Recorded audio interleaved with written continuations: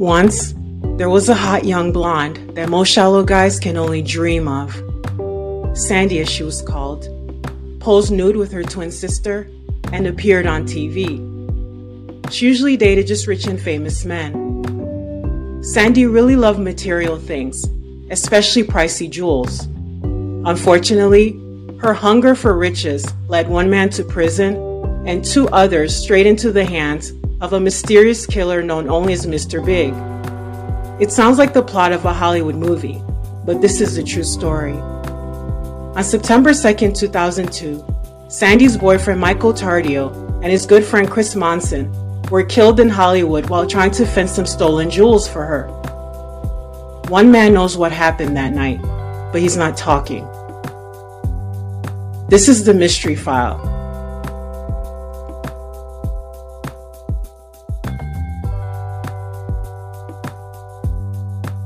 Chris Monson was from Provo, Utah, but grew up in Arizona. After college, he moved to LA to pursue an acting career and help manage his family's storage business. He struck up a friendship with a part-time model named Michael Tardio. Like Chris, Michael loved racing motorcycles and living on the edge. Both men came from prosperous families and had never been in trouble with the law before. Michael grew up in Westchester County, New York. He attended college in Ithaca and worked for his brother's production company in New York City. In 1995, Michael married a woman named Kelsey Oldershaw, and they had two small children. 3 years later, the couple moved to the City of Angels to pursue entertainment careers. But few people make it big in Tinseltown. To make ends meet, Michael got a job as a doorman at a trendy nightclub in Hollywood called the Garden of Eden. At the time, it was one of the hottest destinations for celebrities, hanger-ons, and criminals. The decor was described as luxurious, with a Middle Eastern flair. Upstairs, there was a VIP lounge catering to all the big shots in town. As a doorman of the Garden of Eden, Michael had the very prestigious job of determining who got into the upscale club. An attractive young blonde like Sandy Bentley was definitely allowed in. Sandy was a 5'9" glamour model from the Midwest. She and her twin sister Mandy posed nude together for Playboy. The Bentley twins appeared on an episode of Sex and the City and in a Playboy video called Playboy Mansion Parties, Uncensored. For about a year, the twins dated the #1 Playboy himself, Hugh Hefner, at the same time, and even shared the old man's bed. Living with Hef at the Playboy Mansion was every gold digger's dream. Sandy and Mandy got an allowance every month and anything their hearts desired. Their home was basically an adult playground with a movie theater, pool, cave, game room, zoo, and tennis and basketball courts. The mansion had at least 29 rooms, so who knows what was behind some of those doors? Maybe a secret dungeon. Each week was filled with one wild party after another, and tons of illegal substances.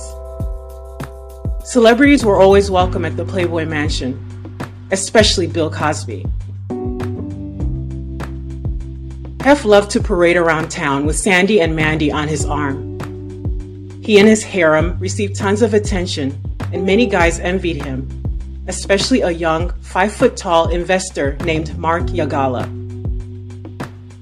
Mark dated only beautiful high-end call girls, strippers, porn stars, and Playboy models. He put them on what he called the program, which entailed giving them a monthly allowance and expensive gifts. The self-proclaimed sex addict was determined to win Sandy's affections when he was introduced to her in Vegas by another Playboy model. Mark boasted on 48 Hours years later, "I was looking for the ultimate trophy. I stole her from Hugh Hefner, the ultimate heterosexual icon." While Hef gave Sandy a measly $1,000 a month, Mark paid her first $50,000 a month and eventually $100,000 for the 14 months they were together. He gave her a platinum American Express card with no limit. According to him, she was averaging about $100,000 a month on that card. Her room service bill typically ran over $1,000 each time she ordered. He lavished the girl of his dreams with a $3 million Vegas mansion, expensive cars, and furs. Sandy was also gifted with numerous pieces of exquisite jewels, such as 3 Rolex watches, a $500,000 Chopard watch, and a $250,000 ruby and diamond replica of the necklace Julia Roberts wore in Pretty Woman. At a function she attended with Hef, Sandy was seen on camera wearing a dazzling $150,000 diamond necklace and earrings that Mark had given her. He told 48 Hours, "I just wanted to make Sandy happy, and material things made her very, very happy." Unfortunately, Mark was squandering other people's hard-earned money on his expensive girlfriend, and he had been cheating his clients for years. He began trading stocks in high school and eventually started his own investment company in Delaware before he was 20. From 1997 until 2000, he collected $50 million from investors, promising returns of as much as 80%, according to court documents. Instead of investing the millions entrusted to him, Mark spent most of it on luxury cars, homes, private jets, shopping sprees, fancy restaurants, a helicopter, oil wells, and hot girls. One time, Mark spent $25,000 at the high-end toy store, FAO Shorts.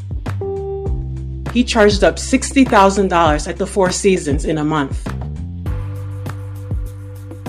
He sent fake statements to clients, so his victims were completely in the dark. By the fall of 2000, the 22-year-old's Ponzi scheme was falling apart. In October, the feds nabbed him for mail fraud, and eventually, the SEC froze his assets. Mark pled guilty to securities fraud 2 years later and was sentenced to 5 years and 5 months in prison. A report at the time said, his offenses left investors, many of them in their golden years, wiped out. This includes the life savings of an 86-year-old man who was forced to sell his home. Mark's attorney described him as a very brilliant young man with a broken moral compass. I agree with the moral compass part. Sandy did not stick around when the feds went after Mark. She dumped him faster than you can say Tiffany's, but kept all of his lavish gifts, of course. She told the feds that she had zero knowledge about her former lover's massive scam, but a judge ordered her to give up all of the gifts, including the Vegas mansion, and fabulous jewels that rivaled those of Liz Taylor. Not surprisingly, Sandy absolutely refused to give up anything at first, but eventually relented. She reminds me of another self-centered blonde, whose much older husband was recently charged with stealing from his clients. After being thrown out of the mansion, a desperate Sandy went to her still-married boyfriend, Michael Tardio, for help. They had met at the Garden of Eden, and Sandy was apparently smitten with him, even though he didn't have a hefty bank account.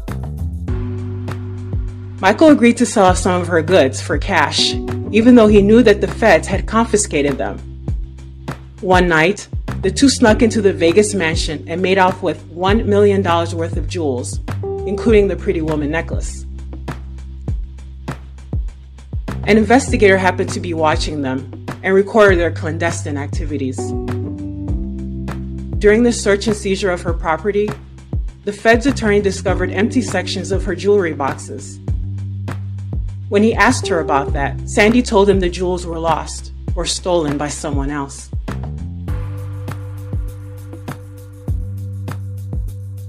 Michael first tried to sell the jewels to an avid collector and arms dealer named Linda Kim. "I was so surprised. Very special jewelry," Linda told 48 Hours. "Very high quality jewelry. but she claimed she felt uneasy about the deal and declined. Ironically, Linda was once accused of committing illegal activities that caused political turmoil in her country. In 2000, she allegedly had inappropriate relations with South Korean defense ministers in exchange for a $200 million defense contract. She was also accused of bribery and stealing military secrets. Reporters dubbed her the South Korean Matahari. After a suspended prison sentence, Linda fled to the United States.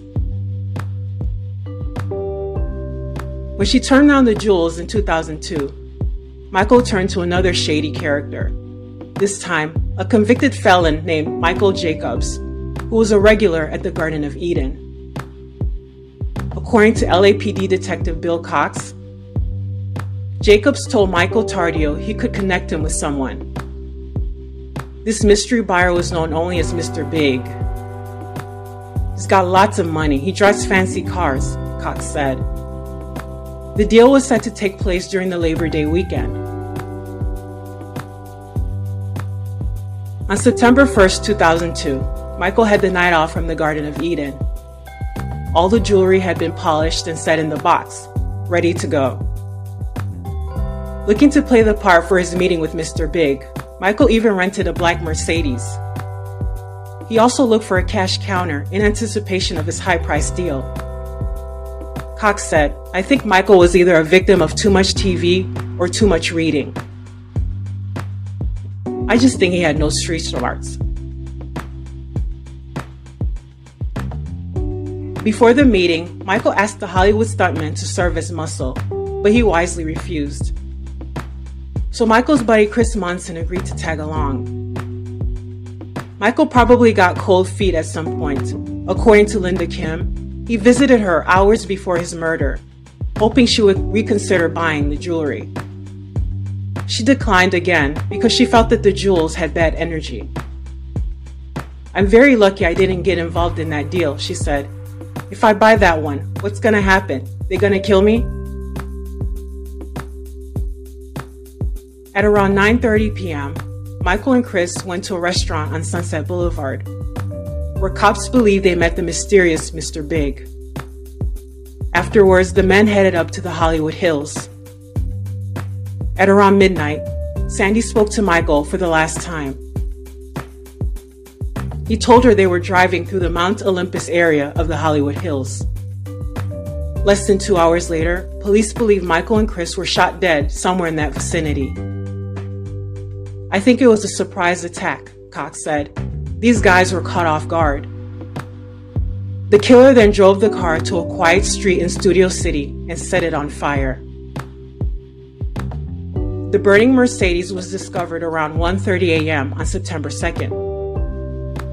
Firefighters did not discover the bodies until the fire was out. At the time of their deaths, Michael was 35 and Chris, 31. The jewelry has never been found. Cops believe it was broken down, melted, then sold in bits and pieces.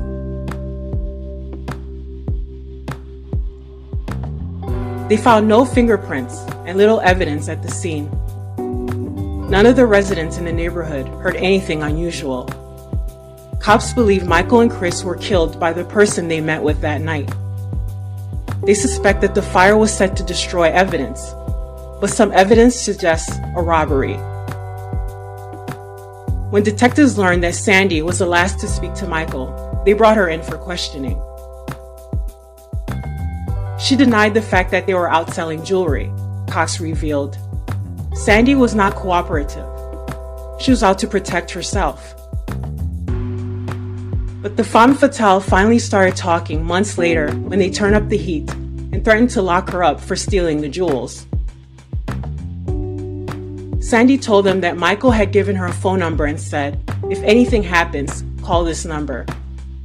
And that number belonged to Michael Jacobs, the felon who brought Michael Tardio and Mr. Big together. Witnesses from the Garden of Eden told cops that Michael and Michael Jacobs discussed selling the jewels. Cox said, "This person has been interviewed a number of times. He's been followed a number of times. There's been a lot of pressure put on this person of interest. Police say evidence shows that in the hours before the murders, calls were made between Michael Tardio and Jacobs multiple times during the day and into the night. There is no doubt in our minds Michael Jacobs is the key to the case, Cox said, but he doesn't want to cooperate. In 2011, Jacobs told 48 Hours that Sandy called him that night looking for Michael Tardio. Jacobs refused an on-camera interview. He also refused to answer any questions about the deal, except to say he had nothing to do with the murders and that he slept well at night.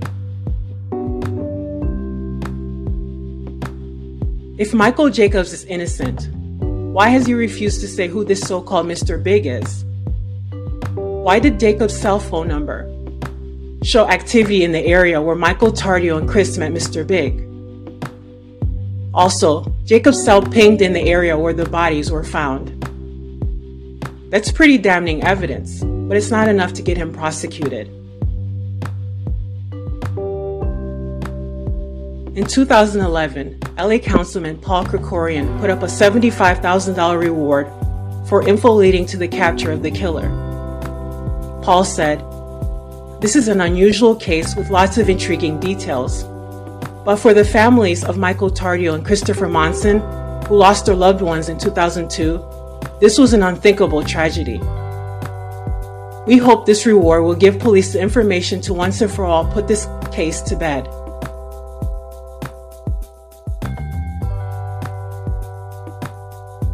Some people actually believe that Mark Yagala was behind the murders, but he was in prison when the whole thing went down. Mark told Daily Mail in 2014, "You shouldn't speak ill of the dead, I guess. But they were the two stupidest guys in the world." It was a professional hit, he continued. Michael was going around asking anyone in the LA club scene, which is nothing but lowlifes. After his release from prison, Mark moved to Asia and wrote a memoir about his life and wild times with Sandy and the other women he paid for when he was a con man. He claims only $8 million was paid back to his victims. He has not spoken to Sandy since she dumped him in the early 2000s. The woman who bared it all for Playboy and was seen at all the LA hotspots now keeps a low profile. She has never given an interview about Michael Tardio. Someone wrote about her in the Urban Dictionary. Sandy Bentley, the evil half of the Bentley twins, a former Playboy model that has aged like vinegar. She's banned for life from the Playboy mansion for cheating on Hugh Hefner with disgraced hedge fund manager Mark Yagala.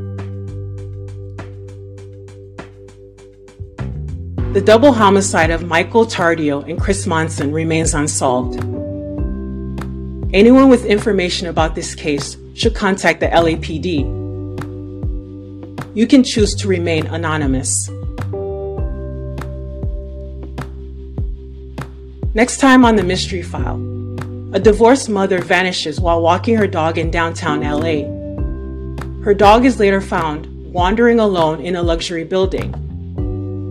Did her ex have something to do with her disappearance, or was it her shady boss?